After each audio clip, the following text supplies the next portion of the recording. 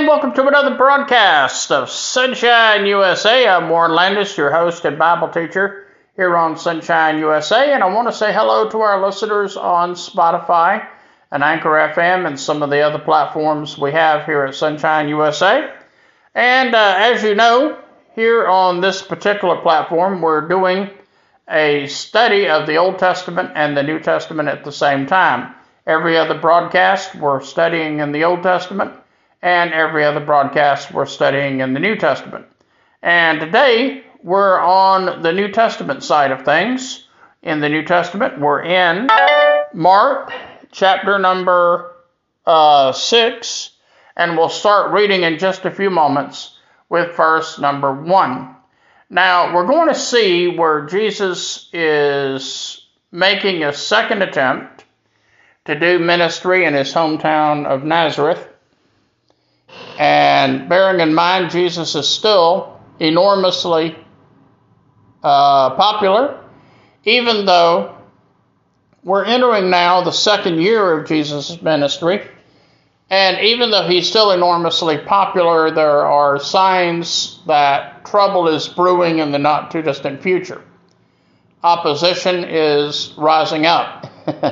Not necessarily in today's episode, or even in the next episode, but we're going to see in the next several episodes that Jesus is facing more and more opposition as he goes throughout his ministry. And he's making a second attempt to perform miracles in his hometown of Nazareth.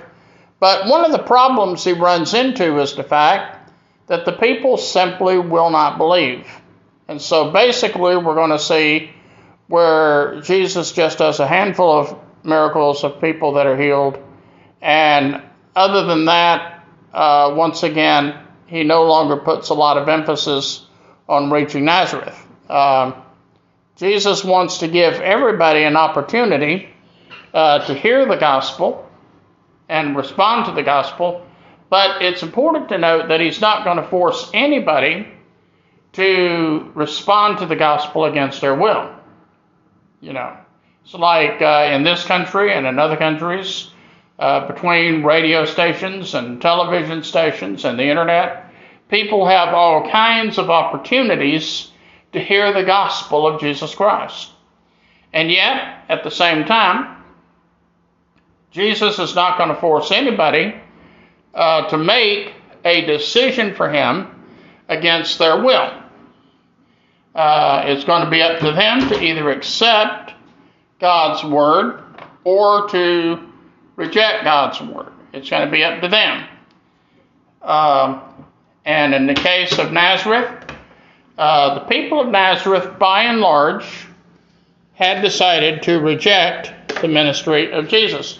Now, that doesn't mean that everybody was opposed to Jesus. Some did receive him, and they're the ones that received miracles and healing and things like that. But by and large, the people of Nazareth were not very responsive. Well, let's see what happens here. Mark chapter 6 and verse 1.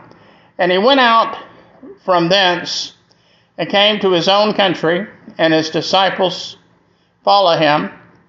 And when the Sabbath day was come, he began to teach in the synagogue, and many hearing him were astonished, saying, From whence hath the man done these things? And what wisdom is this which he giveth unto him, that even such mighty works are wrought by his hands? Is not this the carpenter, the son of Mary, the brother of James and Joseph, and Judea and Simon? And are not his sisters here with us? And they were offended at him. But now notice something in this passage we just read. Now, a lot of people are a little bit surprised here to realize that Jesus not only has step-brothers, but step-sisters as well. And so Jesus was literally the first of many siblings. But we find that the people are astonished that Jesus is able to do all these mighty miracles. And they'd already heard from other towns and other communities about people getting right with God and people being healed. And they were just astonished. Now, they apparently did not realize who Jesus was, because he was so much more than just a carpenter's son. He was the King of Kings and the Lord of Lords. And so we find that Jesus here is being questioned. He's not being very well received. And it says here, "But Jesus said unto them, A prophet is not without honor, save in his own country, and among his own kin, and in his own house." Now, Jesus is saying something here that most preachers already know. And that is, it's very hard a lot of times to effectively minister to members of your own household. A lot of times it's hard to effectively minister to members of your own household. They are some of the hardest people that you will ever reach. And also people of your own country, your own neighborhood, your own state, your own city. Jesus knows these are the people that it's harder to reach than anybody else. He knows it without question. And so he doesn't spend a lot of time trying to reach people any further that don't want to be reached. You know, if you're listening to this broadcast right now, and maybe you've been rejecting God for many years, let me assure you the day is coming when God's not going to try to reach you anymore. God is going to give you ample opportunity to respond to the gospel.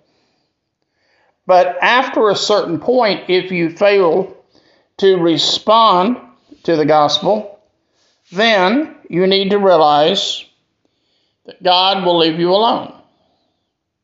And he will not try to coerce you any further into receiving the gospel. That's why it's so dangerous to reject the gospel, because the gospel you reject today might be the last opportunity you ever hear the gospel. So think about that. But we do see where Jesus does perform some miracles to a few people where he is received. It says, "And he could do no more mighty work there, save that he laid his hands on a few sick folk, and he healed them, and he marveled because of their unbelief, and he went around about the villages teaching." So he's marveling at their unbelief. I mean, these people in Nazareth, they had, the way I see it, maybe 18 years where Jesus was working as a carpenter. And they saw more of Jesus than anybody else. And guess what? They're the ones that rejected Jesus. They wouldn't have anything to do with him. Except a handful of people that did receive him. And I have found that most places where you go as a preacher, there will always be some who will receive you well. And those are the people you minister to. And when they get right with the Lord and when they get healed, you rejoice. Amen? Amen. Bearing in mind, when Jesus healed people, one of the things that they had to have in order to be healed was belief. They had to believe. If you didn't believe Jesus could heal you, you didn't get healed. Simple as that. But Jesus went around the villages and the towns and the surrounding area, presenting the word, the message. And of course, Jesus is still doing that today through any number of means. Here in my part of the country, I live here in the United States, of course, the state of South Carolina, Greenville, South Carolina in particular. And here in Greenville, South Carolina, we are privileged to have quite a few churches. Some people say we have a church on every street corner here in Greenville, South Carolina. I don't know if I would say every street corner literally, but I mean, we have, I can assure you, a whole lot of churches right here in Greenville, South Carolina. And I'm very thankful for that. I praise the Lord for that. And I thank God that each of these churches, for the most part, are doing something to try to reach others with the gospel of Jesus Christ.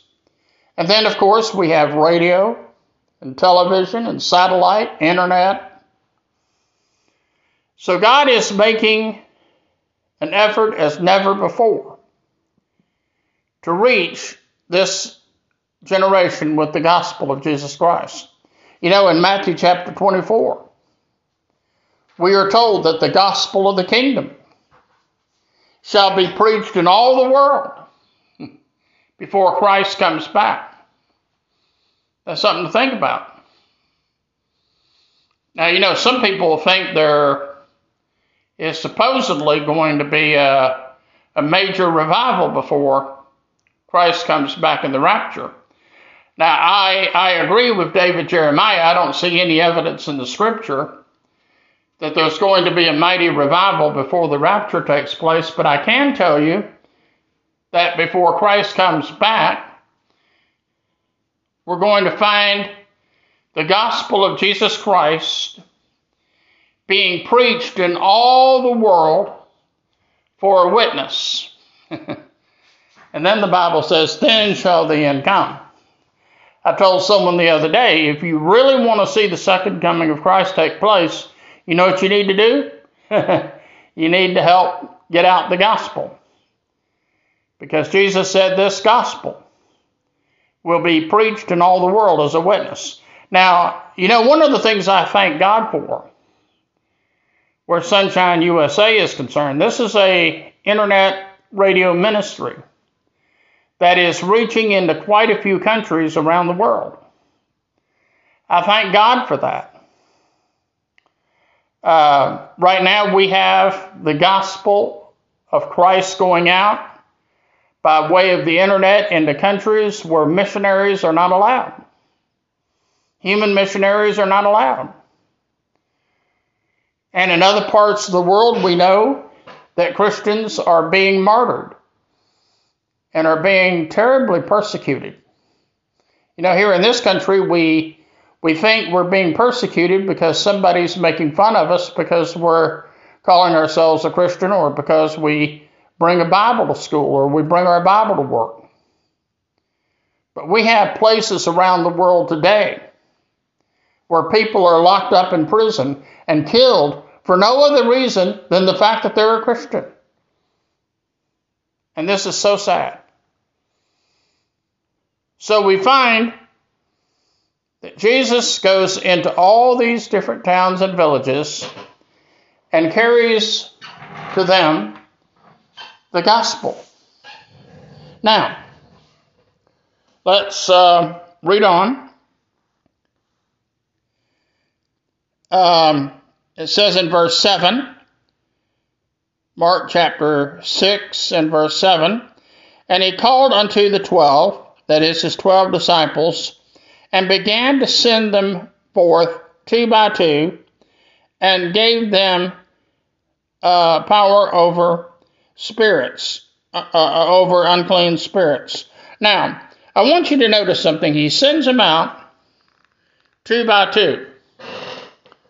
In other words, he doesn't send anybody out alone. Now, this is a very wise strategy.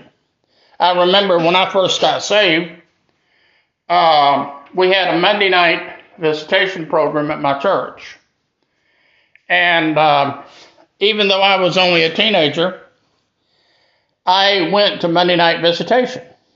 In fact, They said I was the youngest person ever to go out on Monday night visitation. And we would go out by 2 and reach people with the gospel. But we'd go out 2 by 2. And the purpose of this, of course, is to some degree for protection. I mean, if you go to somebody's home and they make an accusation against you, you want somebody that can back you up that nothing improper was taking place. And certainly we know in today's world it's very unsafe for anybody, for any reason, to go out by themselves. And especially if you're walking through the neighborhood and you're knocking on doors and telling people about Jesus, it's just not safe doing it all by yourself. You should go in groups of 2. In many cases, it is for your own safety, both for the safety of your reputation and also for your own physical safety in some cases. A person may not be afraid to beat you up, but if you're with somebody else, they're less likely to beat you up. Now, by the way, I will say something else here, and I think this is important. And this is especially something important for me to point out to you young pastors out there. Those of you who are young pastors, let me tell you something. Don't go doing door-to-door ministry by yourself. Not only are you in physical danger, perhaps, if you do that, but let's say you come to a house and there's a female there, and you go inside and it's just you and that female. She can start all kinds of rumors about you, and you're defenseless to do anything about it because nobody's with you to back you up. To say, no, that didn't happen. She could say almost anything happened, and you wouldn't be able to deny it. And so, if you're a pastor and you do door-to-door visiting, and I think you should, don't go by yourself. Take somebody with you, at least 2 people, maybe 3. I generally would not advise you to take more than 3, for the simple reason if you take more than 3, the person you're visiting might feel like they're being ganged up on. And that's certainly not a good feeling. But they went out in 2s. And by the way, let me say something about ministry in general here. One of the things I say here about ministry in general is the fact that ministry is not a one-man crusade. Now, it's amazing what one person can do when they're totally sold out for God. That's true. But for the most part, reaching this world with the gospel of Christ, it requires more than a one-man effort.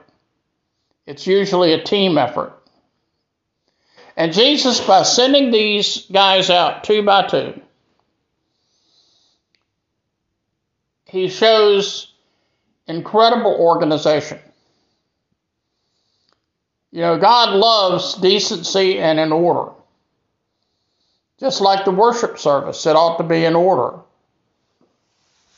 Well, anyway, we press on. And he says he commanded them that they should take nothing for their journey save a staff only, no scrip, no bread, no money in their purse. But be shod with sandals and not even 2 coats.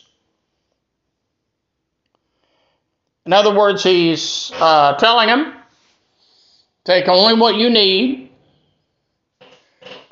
Basically, don't take 2 of anything. You know, a lot of times you're going to find in life and in ministry that the more you have, you're going to find that the more you have, the more you're going to be tempted to feel like you don't need God. So when these disciples were sent out to do God's work, he said, don't take money with you. Just simply go. He says, don't take script with you. In other words, I think one of the ideas here is don't worry about what you're going to say. A lot of people, when they come into my apartment where I record this radio program and they watch me as I record the radio program, I mean, usually I'm here by myself when I do the program. Once in a while, people come in and watch me as I record the program. But one of the things that people are amazed at is that for the most part, I come into my radio studio and I don't have any notes with me. Because you see, I want to be totally dependent on God's Holy Spirit as to what I'm going to say. Let me say that again. I want to be totally dependent on God's Holy Spirit as to what I'm going to say. And that's the idea here. These disciples are being sent out 2 by 2.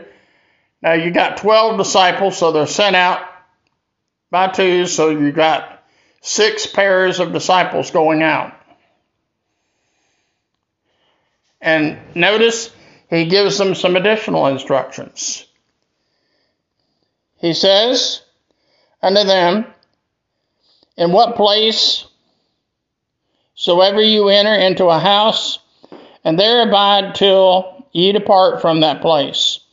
And whosoever shall not receive you, nor hear you when you depart from thence, shake off the dust from under your feet for a testimony unto them.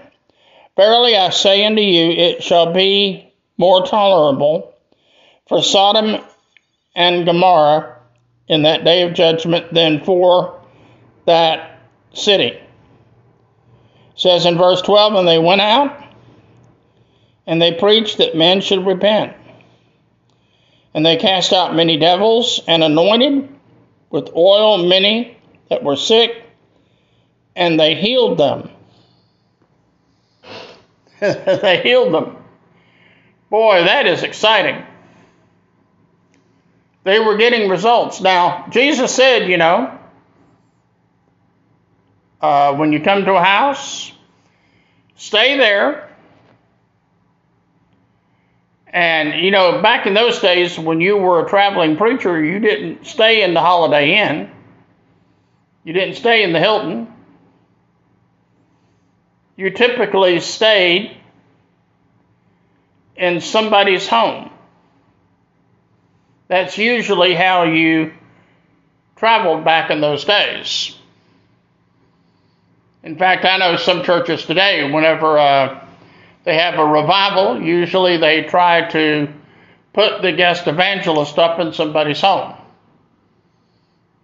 And this is good for 2 reasons. Number 1, it saves the church a lot of money on hotel bills. And number 2, it gives the visiting preacher an opportunity to fellowship with one of the families that he's going to be ministering to that week.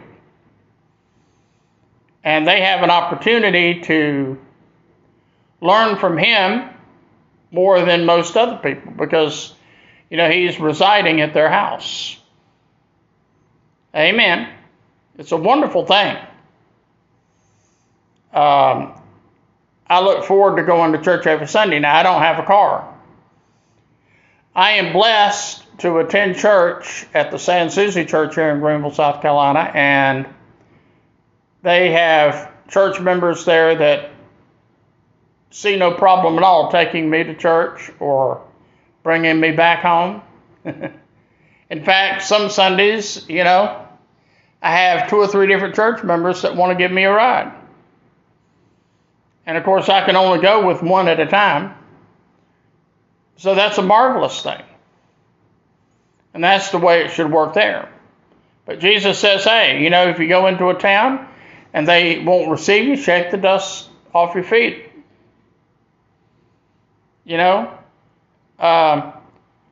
Don't become overly worried about the people that reject you, because that's going to happen. I don't care how great a preacher you are. I don't care how great of an evangelist you are. There's always going to be somebody somewhere who doesn't like you. And to be honest with you, I don't know of anything you can do about it, except pray for them. But don't worry about them. Press on. Go to the next church, the next town, the next city, and present the gospel of Jesus Christ. Now, like I say, this is all happening during a time of growing opposition. This is really somewhere around the beginning of the second year of Jesus' ministry. It's a year of growing opposition. We see in verse 14, it says, and King Herod heard of him. So now, the bigwigs of government are finding out what Jesus is doing, and they're troubled by it. They're worried about it. And for a number of different reasons. And we'll be finding out more about this in future broadcasts. But I hope you've enjoyed our little get-together today. I'll be honest with you, I love it. Whenever we come to the Word of God, one of the things I love about retirement, I'm not totally retired as a preacher because, obviously I'm still hosting Sunshine USA and doing other ministry-related things. So I'm not totally retired. I am partially retired.